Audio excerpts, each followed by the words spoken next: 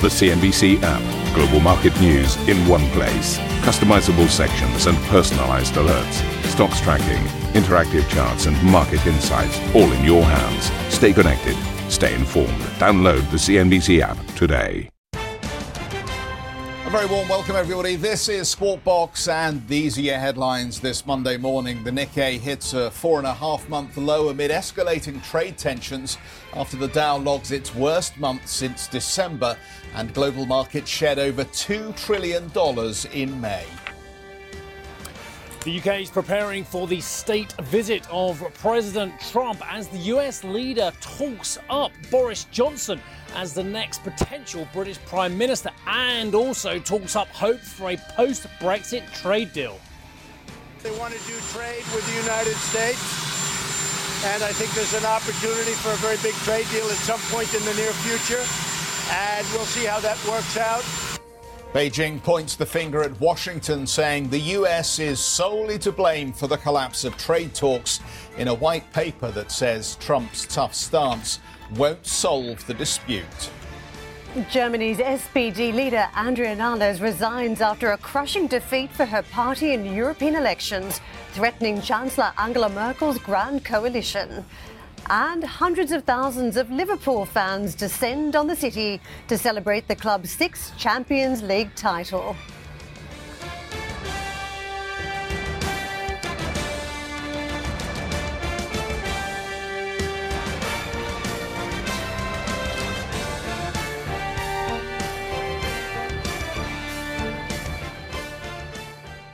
President Trump and the invite even to have a state visit to the United Kingdom. Well, that's kind of behind us now. He is arriving this morning. He'll arrive north of London for what is seen as a multifaceted visit. The first day, very ceremonial. The Queen is, of course, hosting this state visit. The second day, very political. What happens there? What does Mrs. May do in her final serious set of engagements as the British Prime Minister before she starts the race when she resigns as Conservative Party leader on Friday to replace her? And of course, the president's already stepped into that one. And the third day as well of President Trump's visit will surround commemorations to D-Day, of course, and down in Portsmouth there will be a ceremony there as well. So plenty to talk about. The visit itself, the controversy, the protest, which will start in earnest tomorrow as well, and indeed those comments that we've had from the president ahead of his visit to British newspapers, which of course have stoked controversy. What else would we have expected? Jeffrey?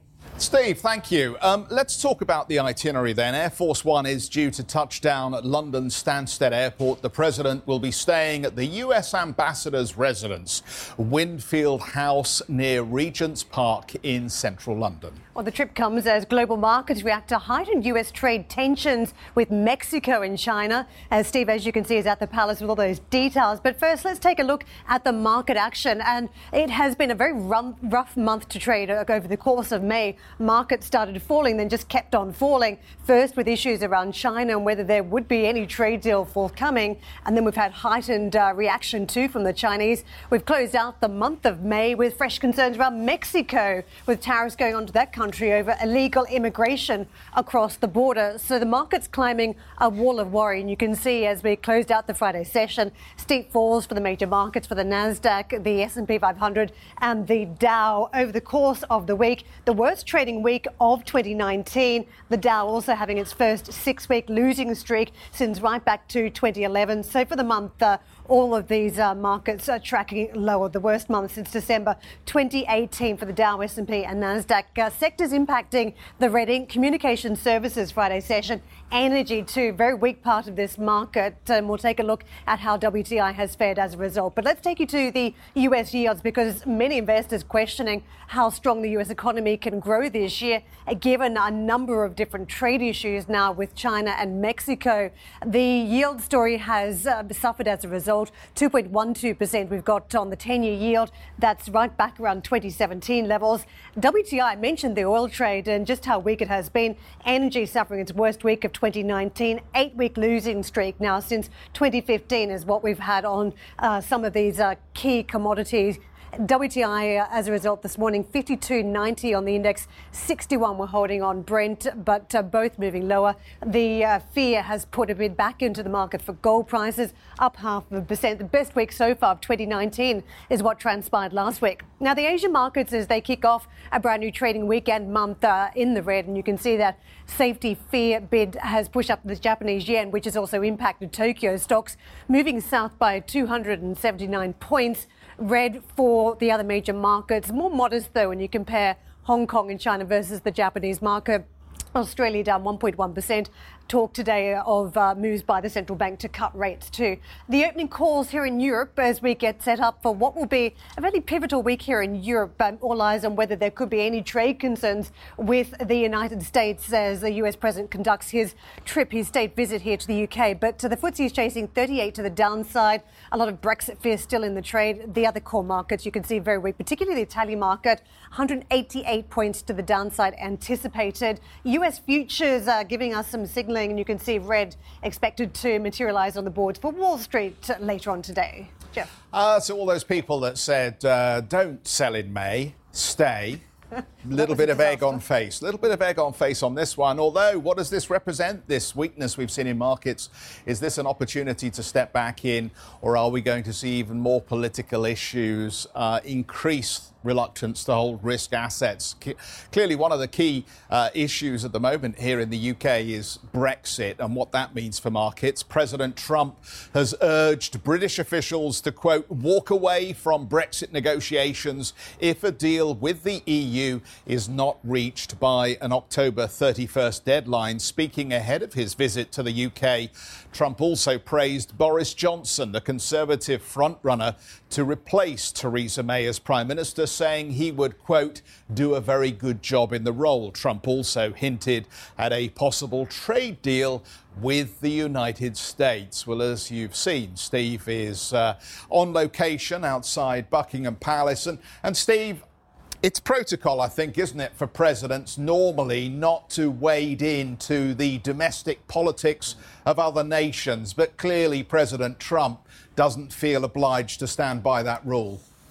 Well, look, I mean, if anybody is surprised by the fact that Mr. Trump has waded in with both then they haven't been looking at the man himself, because, of course, he was steeped in controversy about Mrs. May's negotiating tactics over Brexit when he was here on a non-state visit, a working visit last July, of course, which was accompanied by howls of protest then. So I think the president, in many ways, is just performing to type. And let's be honest about it, when we analyse the comments he made to the Sunday Times and the comments he made to The Sun as well, it's just an endorsement and a reiteration of comments that have previously been made. But of course, the Queen is hosting this visit. I wouldn't normally expect such interventions from a US president. She's had 2 state visits, incidentally, before with US presidents. That was George W. Bush and then in 2011 with Barack Obama. But she has actually met all sitting presidents, apart from, would you believe, Lyndon B. Johnson during her reign since 1952. So she can handle this kind of thing. And actually, one very much doubts that the state banquet this evening at Buckingham Palace, 170 people's state banquet, whether Mr. Trump will basically make such interventions yet again. I'm sure he'll talk more about the special relationship, which is also, to be fair, what he was talking about in his columns with the Sunday Times as well, and actually just pointing out that actually the strength of the relationship between Britain and the US could well mean good things when it comes to a trade deal. Mrs. May hasn't got the kind of deal that he would have gone for, hasn't negotiated how he would have gone for it. He would have held back the $50 billion, £39 billion. That was another comment that was raised. But what about the future between the US and the UK and trade? Mr. Trump made some comments before getting on Air Force One about just that. Let's listen in. I think it'll be very important. It certainly will be very interesting. There's a lot going on in the UK, and I'm sure it's going to work out very well for them. As you know, they want to do trade with the United States. And I think there's an opportunity for a very big trade deal at some point in the near future. And we'll see how that works out. Our country is doing incredibly well. Our businesses are doing well. We're going to clog up the border. We're going to stop the border. Mexico is making hundreds of billions of dollars for many, many years. And they have to do something about the border. Everyone's coming through Mexico, including drugs, including human trafficking. We're going to stop it. or we're not going to do business, and that's going to be it. It's very simple. They're sending a big delegation right here to the White House on Wednesday, as I understand it, and we'll see what can be done. But if it's not done, you know what we're going to be doing, and I'm really okay with that. And there you can see the US president definitely segueing between potential UK trade deal and Mexico as well, which of course is steeped in their own issues at the moment with potential extra tariffs because of the immigration issue there. Also, of course, dare I say it, journalists sometimes ask very direct questions, and the president's not one to give an indirect answer. So when asked about what he thought about Boris Johnson, what he thinks about Nigel Farage, he did make some very direct comments to both the newspapers and indeed to the press corps that you just heard there. Let's listen into those comments that he's made about Mr. Johnson. I may meet with him. He's been a friend of mine. He's been very nice. I have a very good relationship with him. I have a very good relationship with Nigel Farage, with many people over there, and we'll see what happens, but I may meet with him. They want to meet. We'll see what happens. So, yeah, send in Nigel Farage seems to be the message from Mr. Trump there. And, of course, Nigel Farage had a very strong European parliamentary elections with the Brexit Party basically winning the polls or coming first in the polls here in the United Kingdom. So Mr. Trump making the logical assumption that perhaps Nigel Farage should be at the table negotiating as well. Other areas of controversy, and we'll talk more about this tomorrow because this is when he'll be speaking to the Prime Minister, include, of course, Huawei, intelligence sharing. And there's been some interesting comments about whether he could trust Mr. Corbyn going forward about intelligence sharing. And he'd want to know the man a little bit more. Of course, Mr. Corbyn has been scathing about the president's foreign policy. And foreign policy also could be a thorny issue regarding Iran going forward. Of course, the British and Europeans have a different stance than the US over how to deal with the Iranian regime as well. And of course, looking at other issues as well, such as whether Mr. Trump does give Mrs. May any more advice on what to do in terms of negotiations. But of course, it's all a bit forlorn because it's her last day on the 7th. So this is the last couple of days for Mrs. May as Prime Minister as well. And also just one more controversy, of course. It seems that there's been a Meghan Markle controversy. Whether or not he said she was nasty remains to be seen. He was taking to the Twitter sphere yesterday saying he never said that and that it was fake news as well. Steve, you covered so many issues there because there are a ton of big items to pick up on. But what is going to be key for investors this week still? And if we look at how we closed out last week, there were fears around trade. And the one potential one that jumps out to me still seems to be Huawei at this point because the UK has not fallen into line with the United States on what they want in terms of excluding the Chinese company from doing business, particularly around corporations here in the UK. Do you think that could be an issue where investors have to watch closely just as this carrot is being dangled around a free trade agreement with the US at some point? Yeah, I think you've hit actually the nail on something that could be one of the few meaningful conversations between the UK government and the administration. Of course, a huge entourage coming with the president as well, including people who want to get to the nitty-gritty on whether the UK is going to allow Huawei into the 5G infrastructure going forward. Karen, you're the one who's actually very vociferously pointed out about the evidence and what evidence is there for 5G interference from Huawei, which would be government-backed, indeed, with the Chinese government interfering in the security infrastructure as well. And so I think a huge number of questions remain. But what is interesting is some of those potential prime ministerial candidates are pretty much on the side of the US president, saying, should we actually allow this huge Chinese corporation, which has such big support and such huge links with the Chinese government, should we allow them into our key security infrastructure and telecoms infrastructure going forward? So that may be somewhere where there is a bit of progress. But again, whether Mrs. May says one thing and the next Prime Minister of the UK says another thing, that remains to be seen. The phrase lame duck, I'm afraid, does keep coming up when people mention the last few days of Mrs. May. It is going to be a tough week for her. Thank you very much for laying out the issues there, Steve. Looks like a glorious day that the UK is putting on for President Trump. Not the typical grey skies. I think rain is forecast later. Oh, OK. I think rain is, just in time for Air Force One. Rain is on the agenda at some point. A slippery arrival for the President. Absolutely. Let's push on to China as factory activity has been closely watched today. The sector expanded at a better than expected pace in the month of May, according to a private survey. China's Caixin PMI came in at 50.2, in line line with April's reading, marking the third consecutive month of expansion.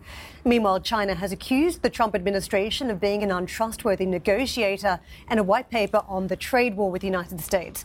Beijing also hiked tariffs on $60 billion worth of American goods and an investigation into U.S. delivery group FedEx. I want to get out to Eunice in Beijing for more on this because as we closed out last week, there seemed to be a skirmish that had erupted between the delivery system, between FedEx and Huawei. Tell us how much further this could run, given that there's always been fears of retaliation from the Chinese. Absolutely. There are a lot of fears that this could continue to spread out and not only affect FedEx, but also other companies within the international business community. So first, I wanted to talk about the white paper, because that was a really huge development over the weekend. China issued its second policy paper on the trade conflict with the United States. And the harsh tone of it really suggests that the two sides are moving further and further apart. So Beijing called out President Trump's Make America Great Again pledge, suggesting that it isn't really, at least when it comes to a trade war, it isn't really making America very great at all. It said that the American economy, its companies, as well as its people are all going to suffer. The paper also highlighted that the allegations from the U.S. that China is backtracking on its trade talks were wrong. China says that the U.S. is the one that's backtracking and cited 3 specific examples. It also blamed the United States for being solely responsible for the collapse of the trade talks. Now, China says that it's still open for the negotiations, but they want to make sure that the U.S. understands that the U.S. shouldn't cross China's red lines. This is what the Vice Commerce Minister said about it. If one side doesn't respect the other's sovereignty and core interests and tries to force the other to compromise by pressuring, such negotiations cannot succeed. It is impossible for the U.S. to force China to capitulate by using extreme pressuring and by using all kinds of ways to escalate trade frictions. The paper said that China would not have any challenges that would stop its rise, and that suggested it includes the trade war. It said that Beijing is going to continue to fight to the end. You guys had mentioned the tariffs that kicked in over the weekend. And also, they announced over the past couple of days what's been described as an unreliable entities list. So this is a blacklist for foreign companies as well as individuals that in some way undermine Chinese companies. Federal Express is now under investigation, and they have been mishandled, or they had already, as Karen, you were talking about, mishandled some deliveries for Huawei, which of course is the company that's in the crosshairs of the U.S. government. And they've gotten a lot of negative attention in the state press as well as the social media. And I think this is what a lot of people within the international business community have been worried about, that the Chinese government would go after individual companies and individual people as this trade war continues to escalate. Eunice, we'll catch up with you later. Thank you so much for that for the time being. Of course, China, not the only country that America has issues with at the moment over trade. Mexican officials are due to meet with their U.S. counterparts today in a bid to head off a major trade dispute with Washington. This after President Trump threatened to slap a 5% tariff on Mexican goods over ongoing border disagreements. The president criticized his southern neighbors in a tweet on Sunday, saying Mexico has been, quote, talking about the border for 25 years, adding the U.S. wants action. He claimed Mexico could solve the border crisis in one day before suggesting companies and jobs would return to America.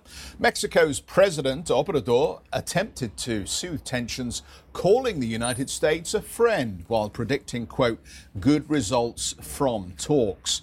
Whatever the talk, it has impacted the performance of U.S. auto stocks and those that supply into the U.S. market. And as you can see, we've seen a significant downdraft from these companies, both in the United States and elsewhere, that supply into this marketplace. Let's focus on the economic calendar for a moment, just to give you a sense of what the markets will be focused on. May manufacturing PMI figures are released for Spain, Italy, France, Germany and the UK. We'll also get the final Eurozone factory activity. Over in the United States, manufacturing PMI data is also due, with monthly auto sales. Coming up on the programme, fresh doubts around Angela Merkel's government as the leader of her junior coalition partner steps down following a series of electoral drubbings. And if you just can't get enough of Squawk Box, be sure to tune in to our very own podcast. Head to cnbc.com, Apple Podcasts, Spotify, or wherever you get your podcasts from to have a listen and download today's episode. For our listeners out there, stick around for some more.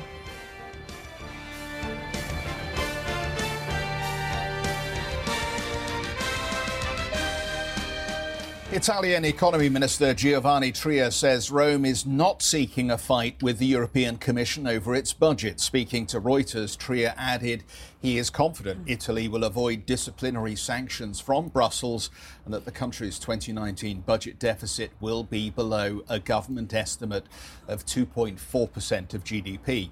European Economic Commissioner Pierre Moscovici also extended an olive branch, saying the EU will make proposals this week to solve its budget dispute with the Italians.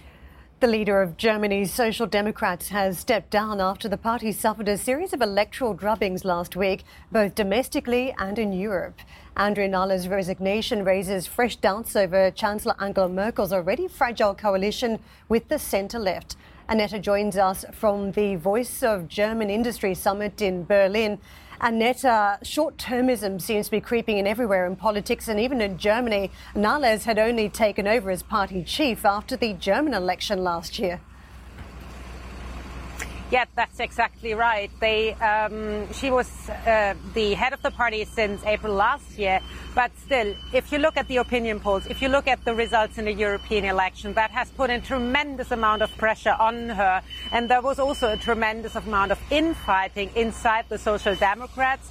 And that actually made her resign over the weekend, at least inform the party members over the weekend that she no longer will serve as the head of party, and also she will no longer serve as the chief whip of the party going forward. So why does this matter? That's the big question, right?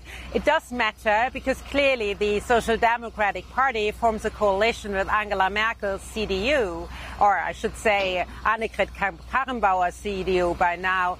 And the sheer fact that the SPD seems to head into a serious leadership crisis also means that the Grand Coalition is actually seriously at risk. We are seeing the first politicians from the Social Democrats stepping out saying the Grand Coalition should be ended, should be finished, should be terminated. At least we don't want to see a Grand Coalition by Christmas this year. So it can actually be serious to the government.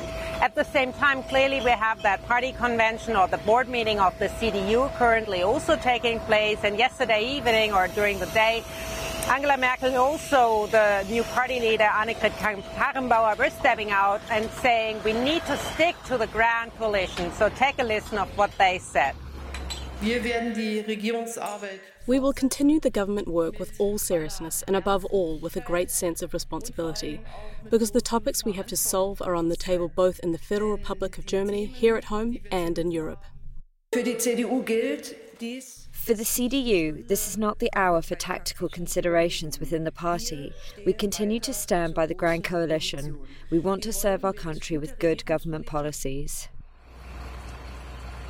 So one thing which could have prompted her to act now so quickly, Andrea Nahles I'm meaning, is a recent opinion poll which came out late on Friday, which shows that the Greens are actually the top party now in Germany with 27%. They are even overtaking the Christian Democrats. In that poll, one also sees that the Social Democrats are actually falling to 12% only. So we have sort of a tectonic shift in the party landscape here in Germany taking place.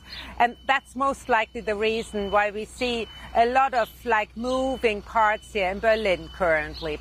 Thank you for listening to Squawk Box Europe Express. For more market-moving news, you can head to cnbc.com. Or join us again on the show with Jeff Cutmore, Steve Sedgwick and Karen Cho, weekdays on CNBC.